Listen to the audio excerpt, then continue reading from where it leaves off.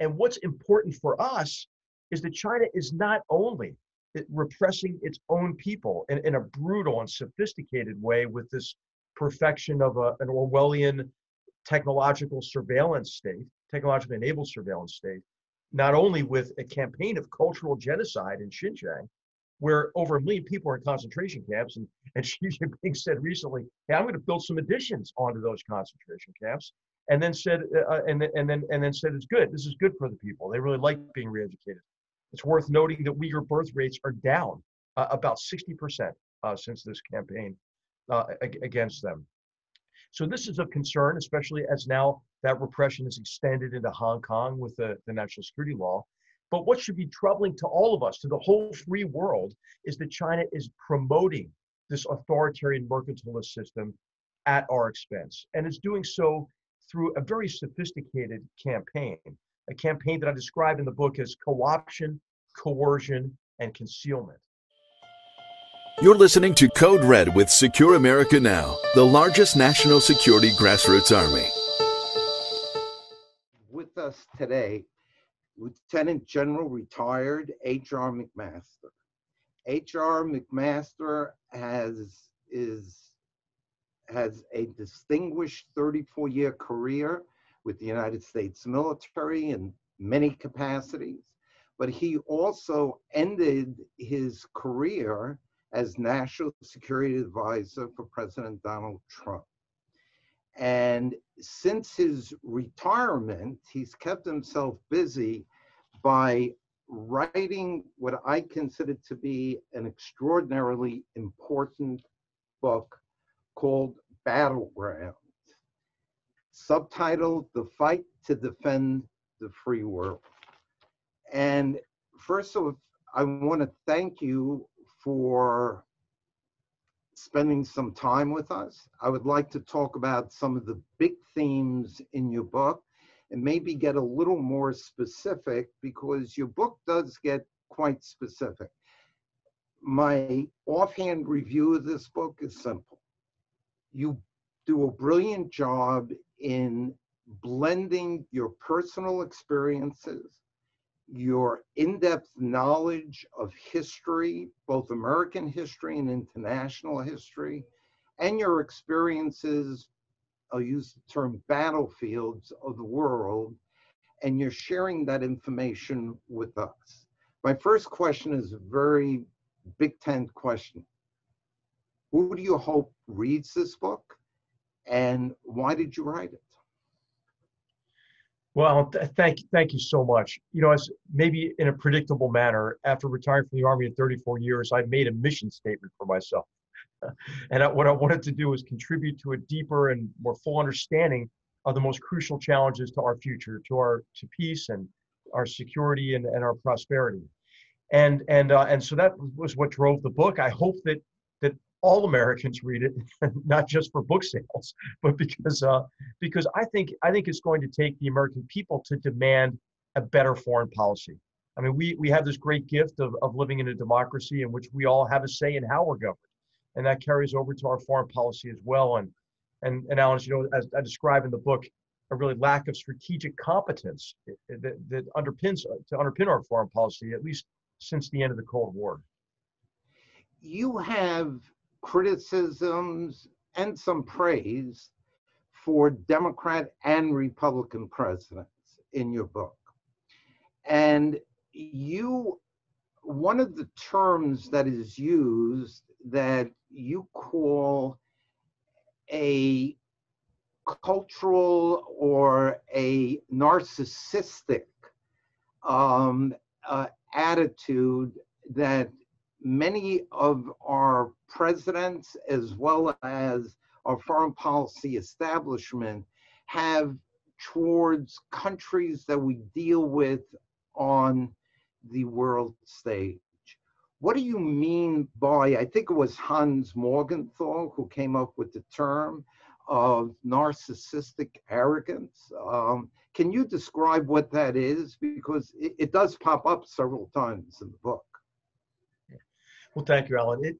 It really is our tendency to define the world only in relation to us. And that's flawed, obviously, because it's self-referential, but it doesn't acknowledge, this approach doesn't acknowledge the agency, the influence, the authorship over the future that others have. And therefore, our strategies and our policies tend toward wishful thinking and optimism bias. And they don't recognize that foreign policy and especially competitions in war are interactive. And so what I argue for in the book is strategic empathy to try to view the most crucial challenges to our future, to our security, to our prosperity from the perspective of the other, and to pay particular attention to the emotions and ideology and aspiration that drive and constrain the other. Because we oftentimes, because due to this narcissistic approach to foreign policy, we tend to believe that that our decisions, whether these are decisions to act or to disengage, are decisive to achieving favorable outcomes. When in fact, the future course of events depends not just on what we do, but on what especially rivals and adversaries and enemies choose to do. We have, and it's interesting, in poll after poll, when you ask the American people, which is the greatest threat, foreign policy threat to America, China tops the list. And the virus, I'm sure, has helped that, but it was true even before the virus struck. And you see China as a real threat to the United States. And can you describe why you think that? And what do you see as should be our response to that threat? Great, thank you, Alan.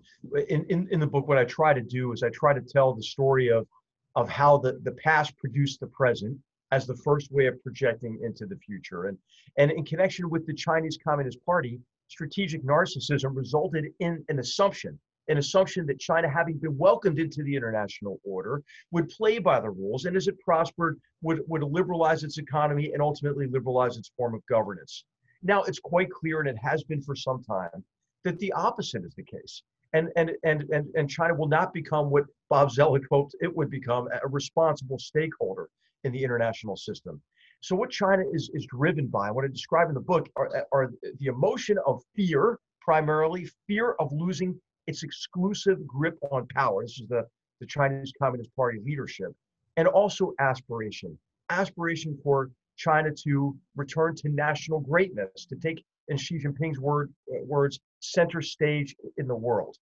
And what's important for us is that China is not only repressing its own people in a brutal and sophisticated way with this perfection of an Orwellian technological surveillance state, technologically enabled surveillance state, not only with a campaign of cultural genocide in Xinjiang, where over 1 million people are in concentration camps, and Xi Jinping said recently, "Hey, I'm going to build some additions onto those concentration camps," and then said, and then said, "It's good. This is good for the people. They really like being reeducated." It's worth noting that Uyghur birth rates are down about 60% since this campaign against them. So this is of concern, especially as now that repression is extended into Hong Kong with the national security law. But what should be troubling to all of us, to the whole free world, is that China is promoting this authoritarian mercantilist system at our expense. And it's doing so through a very sophisticated campaign, a campaign that I describe in the book as co-option, coercion, and concealment. And within that campaign are several strategies at work that cut against our interests and our future security and our prosperity. This includes military-civil fusion, where China is extracting as much sensitive and disruptive technologies as it can and applying them through its so-called private companies, which have to act as an arm of the party and its national champions, its state-owned enterprises, to the People's Liberation Army, such that the People's Liberation Army, which includes their Navy and Air Force as well, could overmatch us in future conflict. And in the meantime, can intimidate us and push us out of the Indo-Pacific region and challenge us eventually globally. The other strategy is called Made in China 2025. And this is the effort for China to dominate advanced manufacturing, and for the United States really to be relegated to maybe providing them with some raw materials but China would dominate the future global economy. Would dominate it from a manufacturing perspective, as I mentioned, but also would dominate global supply and logistics chains, as well as communications networks. And then finally, the third of these strategies is One Belt, One Road, where they are creating servile relationships by indebting countries, mainly corrupt countries who are willing to take some payoffs to make these really bad deals. And then oftentimes trading debt for equity so they can take over critical infrastructure, or just creating, again, this relationship that forces those countries to support China's foreign policy. And so if China succeeds, I mean, it's quite clear, Alan, that the world will be less free, less prosperous, and less safe. Do you believe that American policymakers understand the problems and the challenges that you just presented? Yes, Alan, I think this was the biggest achievement of the Trump administration. I was proud to be part of this assessment. I had the opportunity to convene what's called the Principals Committee of the National Security Council quite early, so very soon after I came into the White House as National Security Advisor, quite unexpectedly toward the end of February. This, I think, was in early March. And we put into place a new type of meeting for the National Security Council and for the Principals Committee, which was called a framing session, a principal small group framing session. We would just frame complex challenges and apply design thinking to these challenges. And in this meeting, I read a few passages from previous policies on China and just made the observation that we're about to enact the largest shift in U.S. foreign policy since the end of the Cold War. A shift in policy that was long overdue. And I think that shift in approach from, and these labels I know are only of limited utility, but of cooperation and engagement toward China, to an approach of competing, recognizing that we had to compete to advance and protect our interests that were under assault by the Chinese Communist Party, was an immensely significant shift. And it's a shift now, I think, Alan, that has a very high degree of bipartisan support as well. One of the ways that China, and you just mentioned it, one of the ways that China gathers this information, technological information, is by sending thousands of students to the United States. They also set up something called the Confucian Institute, right. Or Confucius Institute. Right. And the Trump administration took some action on those institutes. Can you just give us an overview of how, I think you're the one who quotes General Kellogg on his assessment on how much the billions of dollars that China has actually, let's say, stolen or borrowed from us through on the technology side, and how dangerous that is to our country. Right. Yeah. This is the former head of the National Security Agency said, it's the greatest transfer of wealth in human history. Right. And so that to maintain this, or to gain this technological advantage over us, China is engaged in a sustained campaign of industrial espionage. That includes, as you mentioned, infiltrating People's Liberation Army scientists, for example, into U.S. government-funded research programs, oftentimes at universities or other research facilities. And there is a systematic program, Alan, where they come and get as much technology as they can, then they go back to a debriefing center that aims not only to understand this technology and to extract it from our research efforts, but then to apply it either to gaining a dominant position in the emerging data-based global economy, or to gain a preponderant advantage militarily. That's one element of the campaign of industrial espionage. Another is a sustained effort at cyber-enabled espionage, and this is carried out by a hacking entity called APT10. And in December of 2018, this is good reading actually, the Department of Justice, along with 12 other countries, released a number of indictments and sanctions, and now sanctions against against APT-10. It was a very well integrated multinational effort. And so that's another aspect of this campaign of industrial espionage. Another aspect is inviting U.S. companies in, luring them into China with the promise of profits based on access to the Chinese market, and then requiring those companies to transfer their know-how and their sensitive technologies and intellectual property.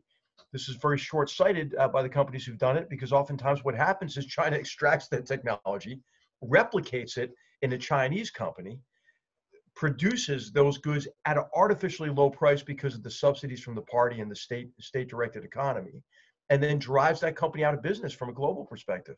I mean, this is why there used to be, I think the number's 32 solar panel manufacturers in the United States, and there are only 2 left, Alan, because of that. You can say the same with high-density batteries and many other technologies that drug companies. Drug companies, right? Pharmaceuticals, about 80% of our pharmaceuticals have an element of the supply chain that runs through China. So this requires a concerted effort, Alan, at defensive measures on our part, but also doubling down on our efforts to maintain our differential advantages. You also mentioned the Confucius Institutes, which are particularly pernicious form of advancing an orthodoxy that is sympathetic to the Chinese Communist Party and is disparaging to Western democracies. There's also an organization called the Chinese Students and Scholars Association, whose job it is to keep tabs on Chinese students and to make sure that they don't have the temerity to utter a critical word about the Chinese Communist Party.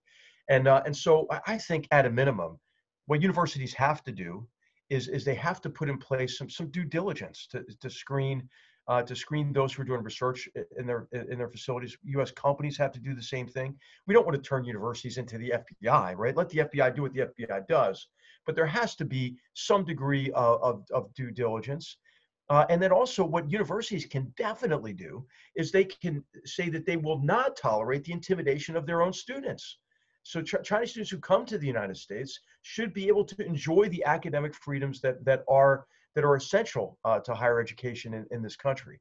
So there's a lot to do, Alan. The main theme in the book is to re-enter arenas of competition that we vacated based on strategic narcissism and the flawed assumptions associated with it. You talk about in the book that the United States should not sit on the sidelines when there are human rights violations, abuses taking place overseas. China, once again, tops the list of a country that's trying to re-educate millions and millions of people, and I use that term in quotation marks. Hong Kong, the not only dampening down, but destruction of a democratic society. What is it that the United States should be doing that it isn't doing in terms of protesting and trying to get China in this case, but there are other countries that are doing the same, to in fact stand up for American values of freedom, was freedom of religion, freedom of speech, etc. Right. Well, the Trump administration has done quite a bit in recent months and the last year and a half, I think, in terms of sanctioning companies, Chinese companies who have a hand in constructing and monitoring and running these concentration camps in Xinjiang, for example. I think recognizing that Hong Kong has lost its special status and then imposing the economic costs on China is wholly appropriate as well.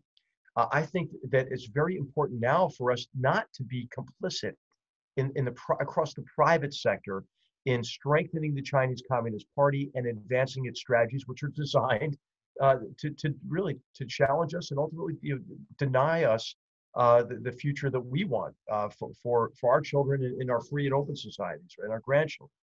And so that means financing China's military buildup. I mean, it's really unconscionable that Chinese companies are listed on U.S. exchanges, and then the U.S. investors are funding really is the development of the People's Liberation Army. Chinese companies, as you know, when they list on U.S. exchanges, don't have to meet the transparency standards. They just refuse to do so. They're supposed to. So I think just enforcing standards such that we treat China like any other country or any other human rights violator, right? And so these sanctions are very important. But I'd like to see some other measures taken. Alan, I think there should be an international agreement among our free and open societies, our democratic societies, that we will abide, our companies will abide by local laws, but they will not abide by local laws if they violate the UN Declaration on Human Rights, for example. And then what our companies can say, hey, listen, or maybe we should pass a U.S. law. There's a law being drafted called the Strategic Act on the Hill right now, which I hope has this provision in it. I think it does, which will require U.S. companies to not violate our values essentially. But that should be a multinational agreement. Oftentimes, U.S. companies will say, well, if I give up market share in China, a German company or a Japanese company, those take my market share. I think we have to now recognize that the free world has to impose costs on China, or the Chinese Communist Party for its behavior. The other measure might sound kind of counterintuitive, Alan, but I think that Chinese employees of U.S. companies who are subjected to the coercive power of the Chinese Communist Party, right? Think about companies that hold sensitive data or developing new technologies. I think that we ought to grant them visas to come work in the United States and just encourage, onshoring of more of these sensitive development of technologies, for example, or helping them get out of the country. I recall in the book I write about when George H.W. Bush was confronted with the Tiananmen Square massacre. He said to all Chinese students in the United States, hey, if you want a green card, you can have it. 58,000 took him up on it. And just like other previous waves of immigrants who were escaping oppression, they became our most productive citizens, many of our most productive citizens and most successful entrepreneurs and scientists and doctors. And so, I just think, a policy like that, and I think that the UK's example on offering visas for Hong Kong residents, I mean, I think that was that was also a very positive measure. But overall, Alan, the title of the chapter on what to do about China is called Turning Weakness into Strength. We ought to take a look. What is the Chinese Communist Party? What do they think is a weakness for them, a vulnerability for them? Well, freedom of speech, freedom of the press, rule of law. I mean, what if the Chinese people actually had had an idea that maybe they ought to have a say in how they're governed, right? So all the things that the Chinese Communist Party views as a weakness, that's our comparative advantage. Now, we have issues in all these areas in our own society these days, right? So I argue for a bit of introspection to strengthen the pillars of our democratic society and free market economic system, as well as those of like-minded countries. One of the points that you just made in this interview, which you make in the book, is the tendency on the part of our policymakers to look at the world only through our ideological eyes. And when the Obama administration went into this JCPOA, this deal with Iran, the nuclear deal, you quote Ben Rhodes as saying, if we permit them, if we usher them into the international community, it will temper their radicalism, they will become good citizens of the international community. Well, that hasn't happened, as we all know. Can you give your assessment of the Iran nuclear deal? Right. Well, I would call it a political disaster masquerading as a diplomatic triumph for the reason you just stated. This is an extreme example of strategic narcissism. And what I write about Iran and Battlegrounds is our tendency to overlook the very nature of the regime now, to expect them to change, like the Grinch right before Christmas, right? Their hearts would get 2 sizes bigger. They would they would stop their 40-year-long proxy war against us. Okay, that's not going to happen. And then also we divorced the latest decision on Iran from this record of this 4-decade-long proxy war. And what I describe in the book is really our approach toward Iran since 1979 has been a policy of conciliation with them. Every time there's a shift in the government, a shift in circumstance, we think, okay, now's the time. When if we welcome Iran, they'll change their behavior. They're not going to do it, Alan. There was a competition for a time in Iran, as you know, between the revolutionaries and the Republicans, right, or the hardliners and the reformers. Hey, the revolutionaries won. They won, and sometimes they put forward a shop window, whether it's Khatami or Rouhani or Zarif, but behind that is the supreme leader, the Guardian Council, and the Islamic Revolutionary Guards Corps.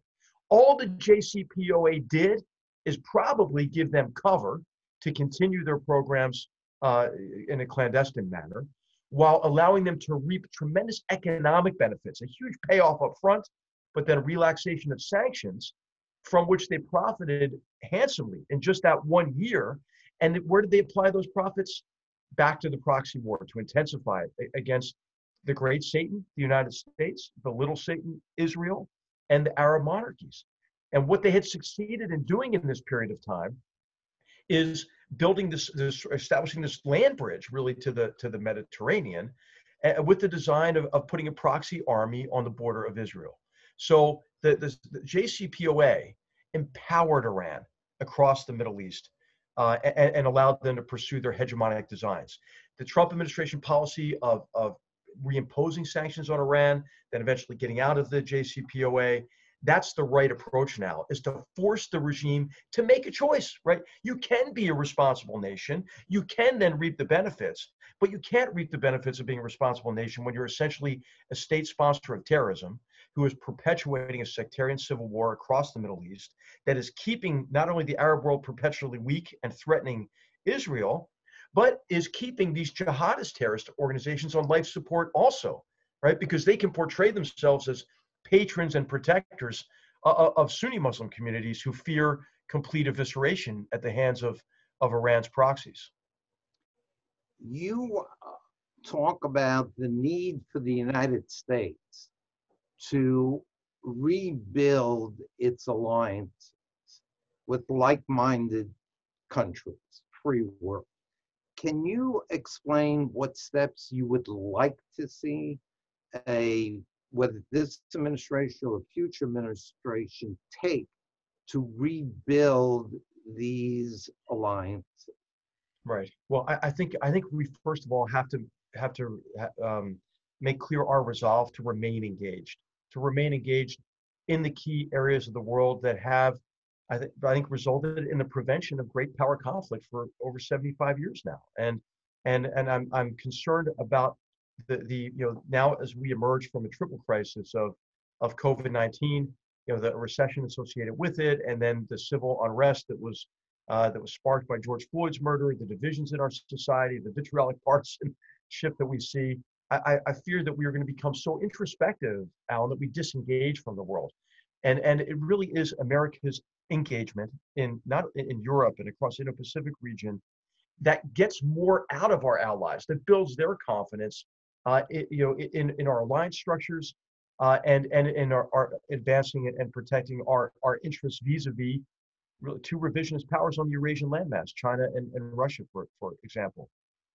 I think it's also very important for us to remain engaged in the Middle East, because when we don't, our countries in the region, they hedge against a U.S. withdrawal, and they tend to accommodate Russia, for example. So I think that I'm not arguing for a massive amount of troops and military efforts, but we have to sustain our commitment to NATO. We should sustain our commitment on the Korean Peninsula and to Japan, and with our naval efforts in the across the Indo-Pacific region, because it is those efforts that result in deterrence by denial, convincing our potential enemies that they can't accomplish their objectives through the use of force or other forms of intimidation. What I describe in the book is Russian new generation warfare, for example. But also, I think it is right it is right to demand more from our allies at the same time, more burden sharing. I think, in particular, Germany has to step up and has been lagging behind in terms of our collective defense capabilities, as well as giving Russia coercive power over its economy with this Nord Stream 2 natural gas pipeline, for example. We can demand more if we remain committed, and then I think it's also very important for us to recognize the broad competition with China, and we all have to act together on China. China will play us off against each other, Alan. If we impose some costs on China economically, they'll just go to the EU, the European Union, to make up for it, or to Japan. If those three economies, the European Union plus now the UK, and Japan and the US work together, it's going to be very difficult for China to advance its interests in, for example, its effort to establish the standards for data in the and for the emerging data economy. You talk about in the book this need, and you just expressed it, and you explained why it's important to have a close working relationship with our allies. Before the lockdown, I had an opportunity to meet with one of Boris Johnson, the UK Prime Minister's closest advisors. And I found it kind of incredible, and this was in January of this year. I found it incredible what needed to be said to try to get the British not to get into bed with Huawei, the Chinese firm, basically not to turn over, give the opportunity for this Chinese firm to have a lot of say over the internet in the UK. To me, it was kind of mind-boggling, something that, to me, again, I'm just a layman, to me, it just seemed crazy that you would turn over to an enemy of the UK, an enemy of the free world, this power. Are you at times also amazed of how some obvious policy prescriptions are not taken by our allies and ourselves? Right, Alan. I think it's avarice, right? I mean, a lot of people have made a lot of money in China, and China is very good at co-opting elites, right? China's influence strategy, really going back to the 90s at least, was co-opt elites in the West and dominate the narrative. Now they're becoming actually even more sophisticated and starting to take some pages out of Russia's book on influence. But the first study that really pulled the curtain back on how China was engaged in this kind of sustained influence campaigns in the West to cultivate witting and especially unwitting agents so they could advance their interests was done in Australia by an investigative journalist named John Garneau. It's a brilliant study. We did one here at the Hoover Institution at Stanford as well that is excellent as well. Some real China experts who were very disappointed because they were hopeful for China. This is the great author of the Beautiful Country in the Middle Kingdom. John Pomfret, for example, was on that team, and it's really eye-opening because you see how the Chinese Communist Party has targeted us sector by sector: academia, think tanks, federal government, businesses, and local governments as well. But I think now China's overplayed its hand. I mean, you see public opinion shifting since that time in January when you were in the UK. The UK has banned Huawei. I mean, the simple question I think to ask, Alan, is do you really expect the Chinese Communist Party to treat your citizens better than they treat their own people? And if the answer to that is, of course not, then there's no way you should give them your communications infrastructure and access to all your sensitive data. I would like you just to briefly talk to me about, it's slightly off topics that we've been talking about, our relationship with Pakistan, which you addressed in the book. And it's frankly, it's a subject that is almost never publicly discussed, except when there's crisis. And you make a point that the United States was on a course to punish economically Pakistan, to get them to change their ways. And then America dropped that policy. And you say in the book, I wish they had waited. Pakistan has been at the center of so many problems that we have had to deal with in the Middle East. What is it about Pakistan? And there was also a recent report about how Pakistan is prepared to provide nuclear weapons to Saudi Arabia. I mean, we're dealing with a potentially dangerous country, and certainly one that has human rights violations. I mean, a whole bunch of things. Why is it not? Why is Pakistan not dealt with by American policy? Well, this is again a case of strategic narcissism, Alan. We think that, hey, it must be our fault, right? Maybe we're just not treating them well enough, Alan. So we blame ourselves. The one aspect of strategic narcissism that is particularly frustrating is that we actually blame ourselves for the most egregious actions of our adversaries.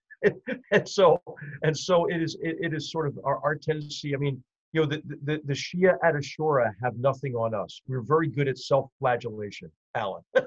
And so we fail to consider the nature of the Pakistani regime, which is dominated by the Pakistani army, which is dominated by a culture that sees, first of all, an Indian behind every tree, and defines every aspect of its foreign policy by its competition within India, because that's the Pakistani army's reason for existence anyway, and justification for existence. But the army has used, Pakistan has used terrorist organizations as an arm of their foreign policy since 1947, and in so doing has created, you know, a Frankenstein's monster there that could and has parts of it turned against them. And so the inter-service intelligence, the intelligence arm of the Pakistani army is not going to give this up. As you mentioned, Pakistan is dangerous for a number of reasons.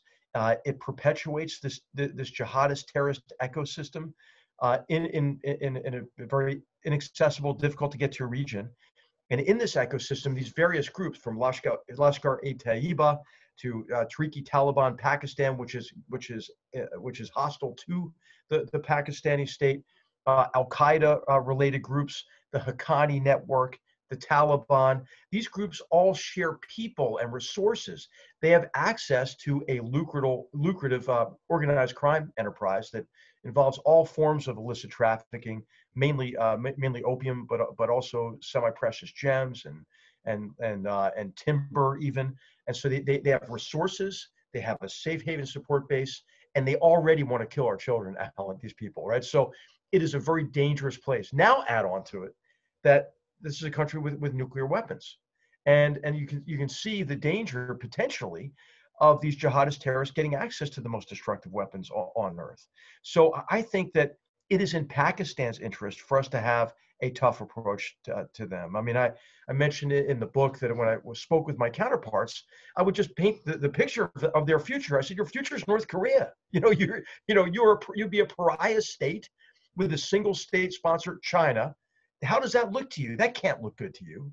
And so I think that approach is important, but we keep falling back into the trap. Alan, I've seen it so many times, and where the Pakistani officers in the military, they're so charming. You know, they speak the Queen's English, they serve great Scotch, right? And so you think, wow, they're just like us.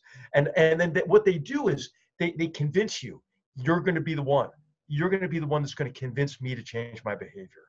And so they play to our egos, right? And then we think, oh, well, they really have just been misunderstood. It has been our fault based on the Pressler Amendment and the break off of relations and so forth. So they have this whole narrative. And it's almost like when you speak with a senior Pakistani official you hit like the play button, you get the same story of history. And we just have to stop being so gullible. This is serial gullibility of the highest order. Well, General McMaster, again, I want to thank you for sharing your very informative insights into the challenges that the United States of America faces and how to deal with them. Urge everyone to buy and read Battlegrounds by General McMaster. I also want to thank you for the service that you've done for this country, for our country. And you are a historian by nature, I believe. I mean, you, like I said, your dereliction of duty book on the Vietnam War, I think, is a must read as well. And now you're offering your insights to educate us. And I agree with you. I think that every American should read this book. We will, as we promote this interview, we will, of course, have a link so that people will be encouraged to make a purchase of the book, read the book. I also want to say that General McMaster is hosting at Hoover a series of interviews called Battleground. And you could see him and there, go to the Hoover Institute. I'm sure there's a way of signing up for these interviews with world leaders, with people who will help us be an educated populace. And so I wish you all the best. I hope you stay well with the rest of the country. And once again, thanks for sitting for this interview. Alan, thank you for the privilege of being with you. Take care. Bye-bye. Thanks for listening to the Code Red Podcast. Be sure to click subscribe to stay up to date and be the first to hear about our future podcast. You can also find and subscribe to the Code Red Podcast on Podbean, Spotify, Google Play, and YouTube.